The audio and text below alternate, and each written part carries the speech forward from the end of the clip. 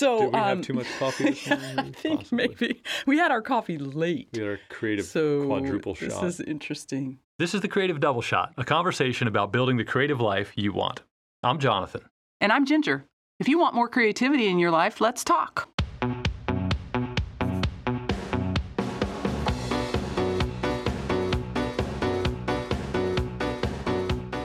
Hello, and welcome to another episode of the Creative Double Shot. Welcome. Today, we're talking about deep meaning. When we look at other people's work, masters' works, one of the reasons that it has lasting power and one reason that we love it so much is that a lot of these works have deeper meaning. It's not just like, hey, look at that guy, he's really handy with a brush, or, oh, look, there's just a bunch of words on the page in a pleasing pattern. It's when we read or we see these things or we listen to music, in general, there's a depth to those works that transcends space and time. As I said that, I was looking around the studio.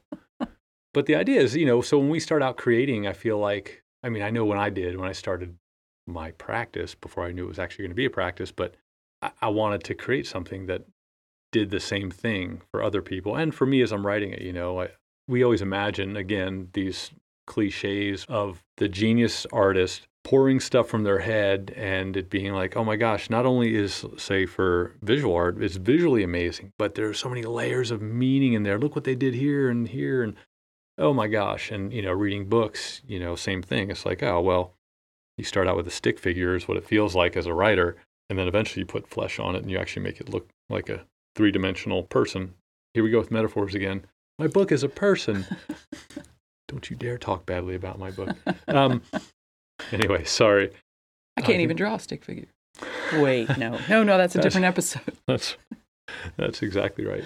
So anyway, we were talking today about, wanting that, and how do you set out with a very deep meaning in mind when you start to do your work? And I think we kind of landed on, if you only have a limited toolbox or set of tools in your toolbox, then you can only do so much anyway, right? And so a lot of our artistic journey is trying to become proficient at techniques and styles, voice, all those things. And it's hard to go, well, what's my giant theme, as I'm trying to figure out, well, how the hell do I write a sentence? Right. And so, and hopefully I'm not getting to the punchline too early, but... Well, we're done. Good episode, everyone. We'll see you next week.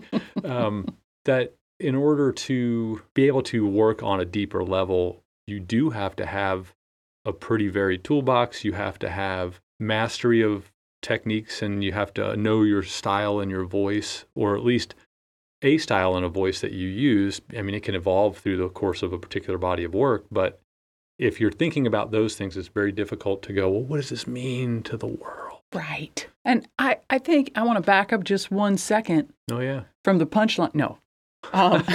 From you ruining the whole podcast. And just like what got us talking about this. Oh, yeah. Whole thing in the I today.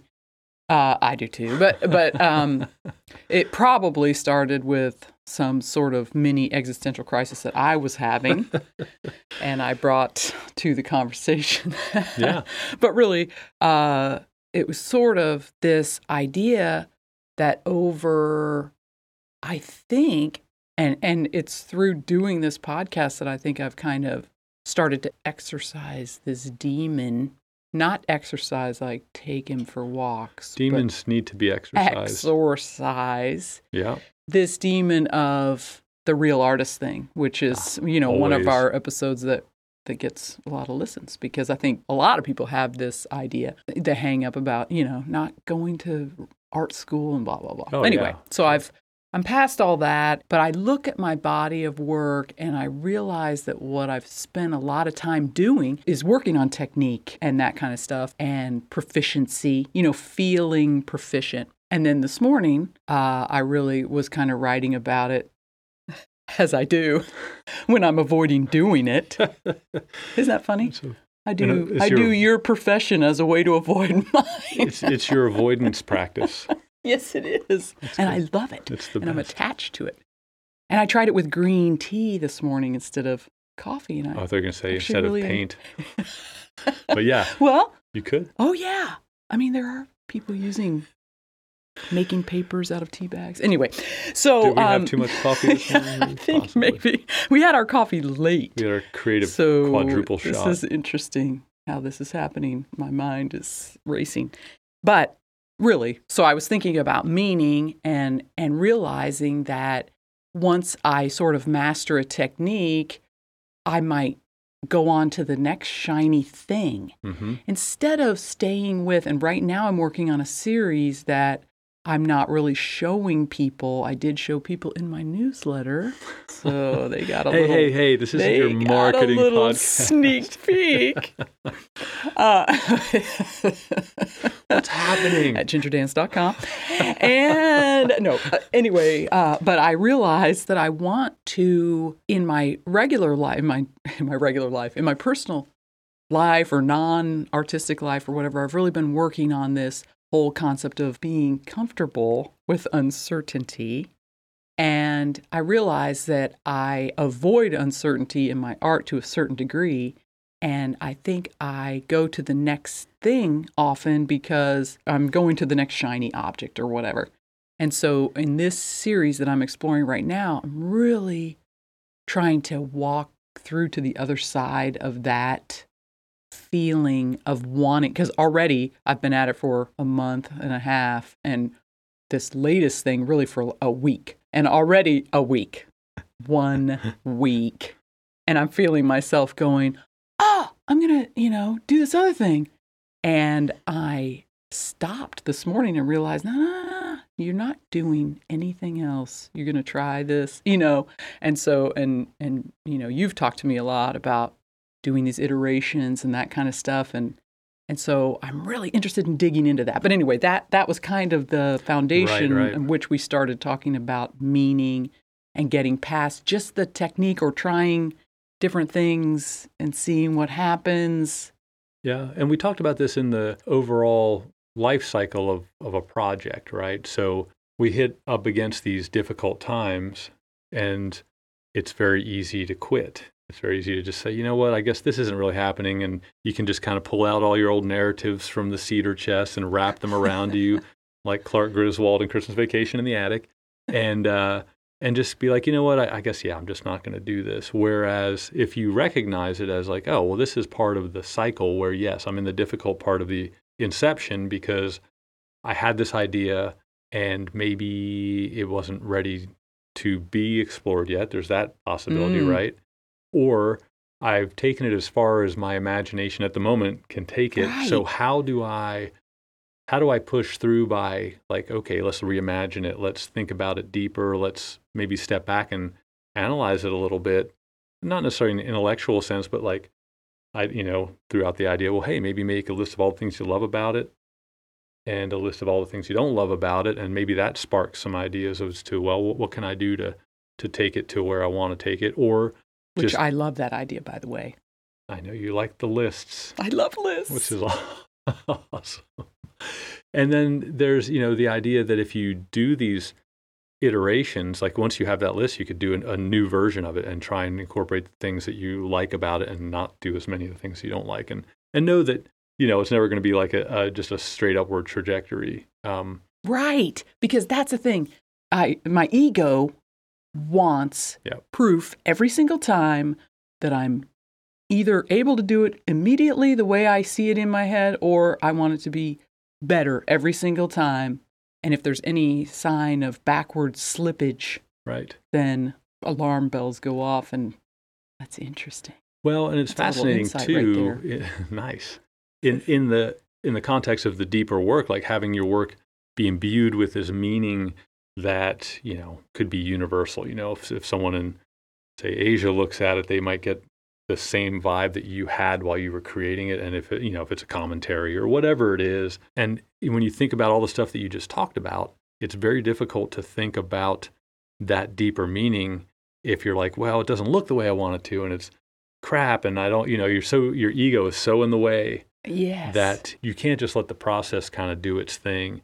And, so that's a challenge if you're not feeling proficient in your whatever techniques and even just your materials. If your brushes suck, if your paints suck, or if you just don't have mastery over them, like, oh man, like whatever this medium is, I can't control it. And as a result, I'm thinking about trying to control it. So I'm getting uptight for one in the physical act of creating, but it's also probably making your mind uptight too, and being able to think about your work on a higher level as opposed to just a technician. Yeah. And you said a really interesting thing this morning. Once you're moving past the technique and the proficiency and all that, how do you start to ask the bigger questions? Yeah. And I feel like there's this model of competency, and there are like four, it's simplistic, but it's interesting. There are four levels. There's unconscious incompetency, conscious incompetency. So the first one, of course, is like you're just doing stuff and you're not even thinking about it. You don't even know that you're doing it poorly. You're just doing it, and there's that. So, and then you become aware, like, oh, well, I look at my work and I look at other work that might be, in the same milieu, if you will. And I see that my work isn't up to snuff, so I recognize that I'm not the technician, right? And so I want to try and improve. And so you set about improving, and then you reach conscious competency. So then it's like, okay, well, I'm aware that I'm able to create these techniques and all this stuff, but I have to really think about them while I'm doing them. And again, this is also simplistic, but and then the last one is the unconscious competency.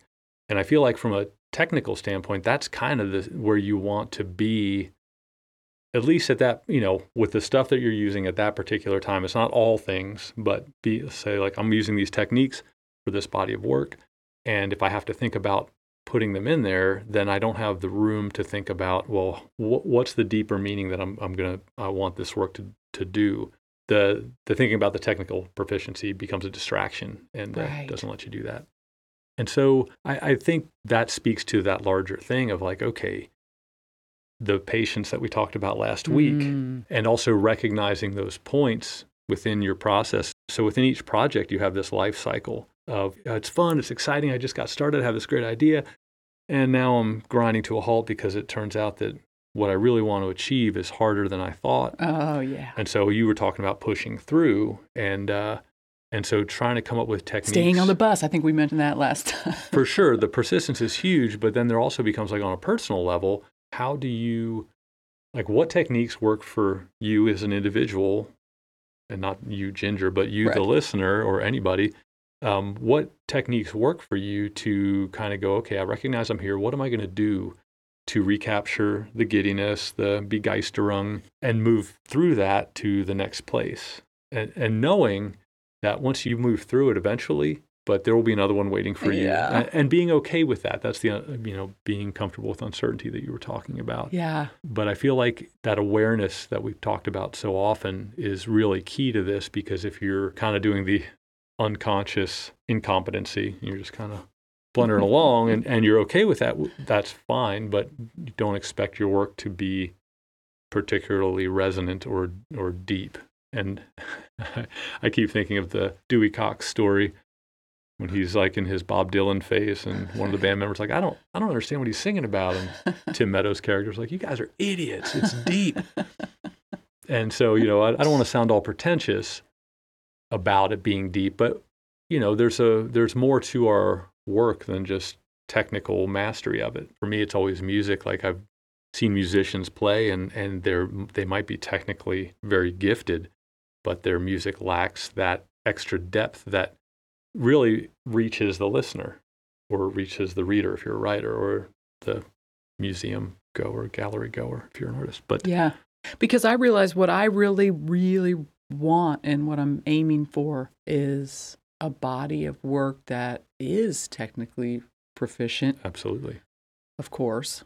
And also has this deep level of meaning for me. Right. And that goes back to what we talked about. If you're creating for you and it gets you jazzed, just the idea of the work you're working on, and you pour yourself into it, and you're willing to have the patience to get to the point where what the finished product is what you, or at least close to what you imagined at some point along the way. It might not have been initially, but as you go through these iterations and you go through editing or what I don't know. Those are the only two I can think of. But refining, we'll call it, Right. So as you go through refining whatever your creative product is or project, then that refining kind of helps you develop more ideas about it, what it could mean. I think of like being in high school and doing, literature and, supposedly reading these books. Sorry, Mrs. Schultz, if you're out there listening. But this idea that the meaning that we learn about in school isn't necessarily the meaning that the author had been intentional about. And in some cases they are, but I think that you can always like take it to the next level. And I think the same thing goes with visual art. Once you put any of your creative work out there, it is no longer solely yours, right? And so people are free to interpret it however they want. But if you're not able to put that stuff in along the way, then you probably never get to the point where people are talking about the meaning in your work. And so I guess ultimately the point is that if you're creating from that place, it will resonate with other people. I think part of what imbues it with a universal meaning is the road it took the artist to get there. Yeah, 100%. And being willing to stick with, I think I've been willing to be okay with good enough or with not pushing past and, just like, oh, well, you know what? That's pretty. I'm going to stay right there with pretty because my ego likes that. I mean, I'm not interested in setting out to make, ugly, controversial art, which I totally admire people who are willing to go there. I'm not there. It's funny because we talked also when we were talking about just this thing and having, the technical proficiency and being able to put the meaning in there and how long I think it really takes to get to that level. We always hear about the overnight successes and turns out most of them are, 10 years, 20 years in the making. It's funny, I think of George Martin, who everyone would be like, oh my God, that guy. And he had his successes within the science fiction world. He wrote for the Twilight Zone TV series, Beauty and the Beast back in the day. Oh. And his Song of Ice and Fire, that obviously is blown up, was written, I want to say the first book came out in 92. And so, that's a slow burn for overnight success, right? And so I think, again, that sort of being okay with uncertainty factors in there as well with the patience and everything. Like, I don't know what the end is going to look like as far as how well either I love my work or how well it's received if it ever gets out there. And it brings us back to mindfulness, always the case of just being with it. Being with it. I'm with it.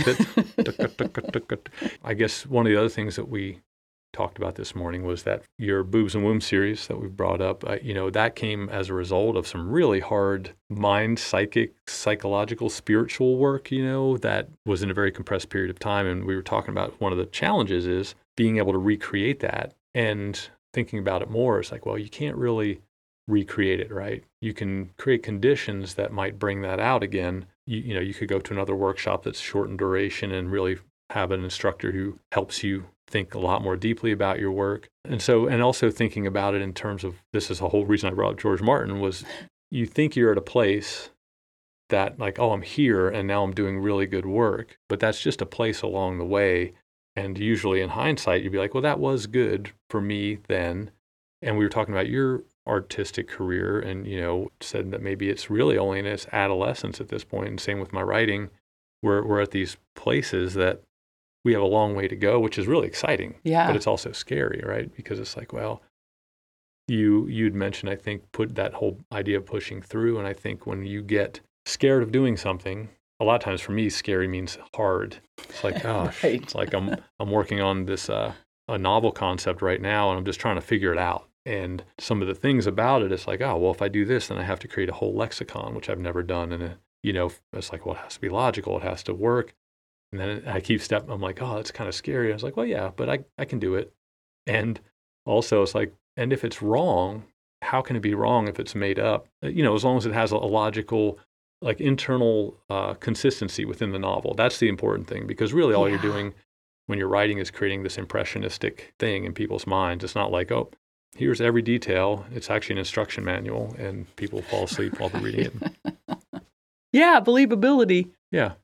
Yeah, you just have to create this idea that people can kind of grok while they're reading it or looking at it or listening to it. And I think of songwriting is just such a really good example of that. Like you can have a song that has 2 verses and, maybe 3 choruses and a bridge, and create a whole story, a whole narrative, a whole picture about it. Or then you can have Tangled Up in Blue, which goes on and goes on and is awesome. And also tells a story. Exactly. But anyway, I think that's an interesting thing, but that's probably a whole nother episode of, talking about actually artistic forms and things along those lines. Yeah. Yeah. And so as you work toward this and you find yourself, I think it's probably more incremental process too, right? Where you're like, okay. And again, speaking from writing, I don't set out generally with like this is the overarching theme, but as I do the first draft, maybe read through it, I have some ideas in my head as I'm writing that. But what I find is that more as you write through and then you edit and do, take stuff out and put more stuff in, you get more ideas about what your book is really about. But I like to have that lodestar that I can point toward even in the beginning, and it might change, and that's okay. But again, knowing that you're working towards something as opposed to like, well, I'm going to write this whole thing, just really cool adventure book, and then I'm going to decide what it's about. Right. I think is a lot harder, and I think I don't know. I mean, do you feel like that's true with visual art too? Like, I mean, I guess you could be like, yeah, I'm just going to paint these and then I'm going to ascribe meaning to them after the fact versus. Which has definitely happened. Oh, yeah. But I think, and we, as visual artists, there are process-driven art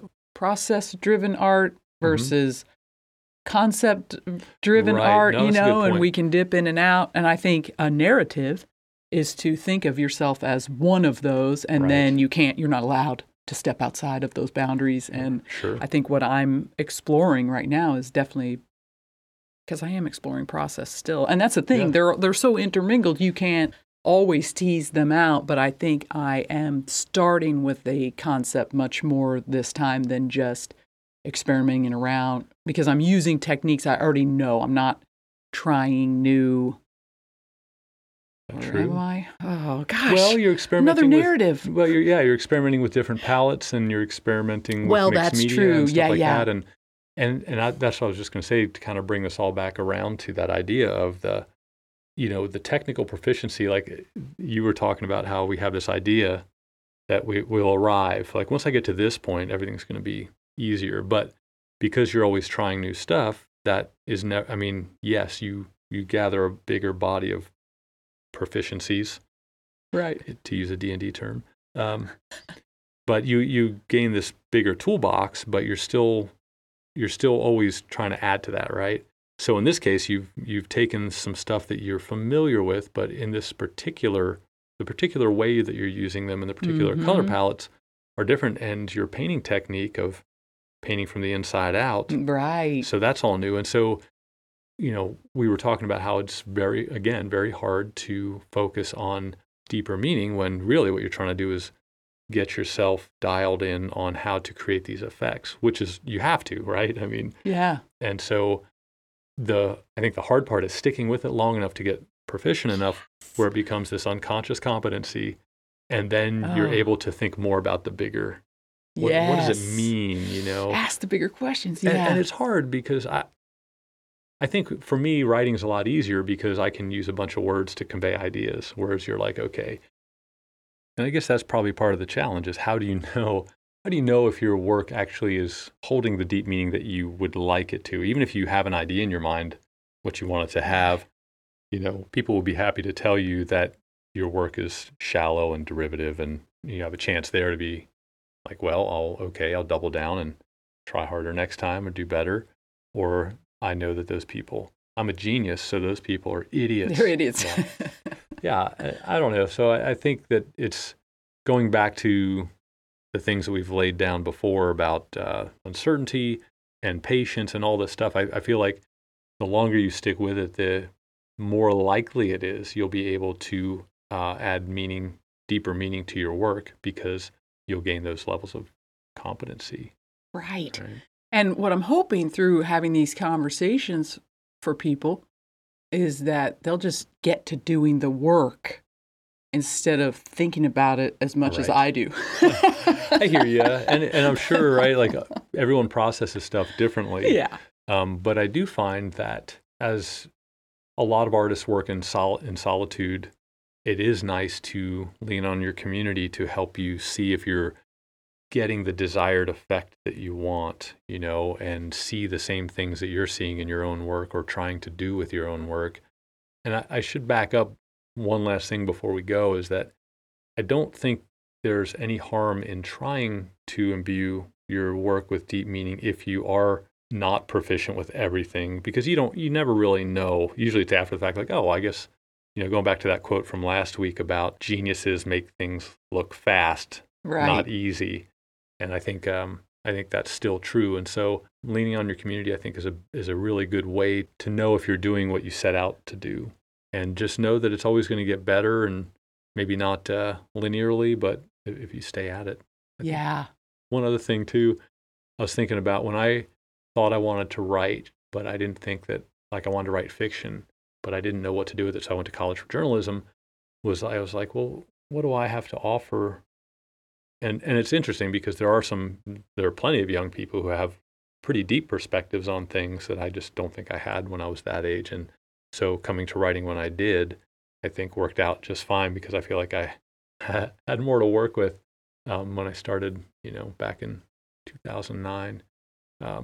Anyway, this is we should just call this the rambling double shot. But it's fascinating because that's what I want my work to be. And I know I held up George Martin as an example of sort of this guy who achieved a lot publicly after a long period of being maybe less well known, right? But there are millions of them out there, and it takes a lot of time to get there. And some people, if you see a 20-some-year-old who's crushing it in something, they've probably been doing it since they were 15 or 10, Yeah. And everyone's origin story is like, well, or had parents who were into it, or right, yeah, have a leg up for any number of reasons. Just being able to think about things like that. So my takeaway is stick with it, be willing to work through the hard periods, find out what techniques you can use to work through the hard periods, and just keep at it and remember why you're doing it in the first place, and especially from project to project. Because, yeah. sorry, I would say to your point earlier, which I brought up, I'm not sure if I ever finished the thought, but, once you think about arriving, like, oh, once I get this stuff down, I'll be there. It'll be a lot easier. And the reality is it won't be, because if you're into creativity, you're always going to be looking to push yourself and figure out new things. And there are always going to be the life cycle stuff, right? Where you have these hard moments, and be okay with that. Yeah. And we enjoy these conversations, and I know that if you're listening and you have anything to add, we'd love to hear from you. So go to dreamsmithlimited.com and drop a note in the comments of this podcast. If you interact with Ginger on social media, you can hit her up there. Oh, and if you think of it, feel free to share the Creative Double Shot with anyone who you think it might be useful for. And of course, we always love reviews on the old podcast channels where you can. And we'll see you next week on the Creative Double Shot. see ya.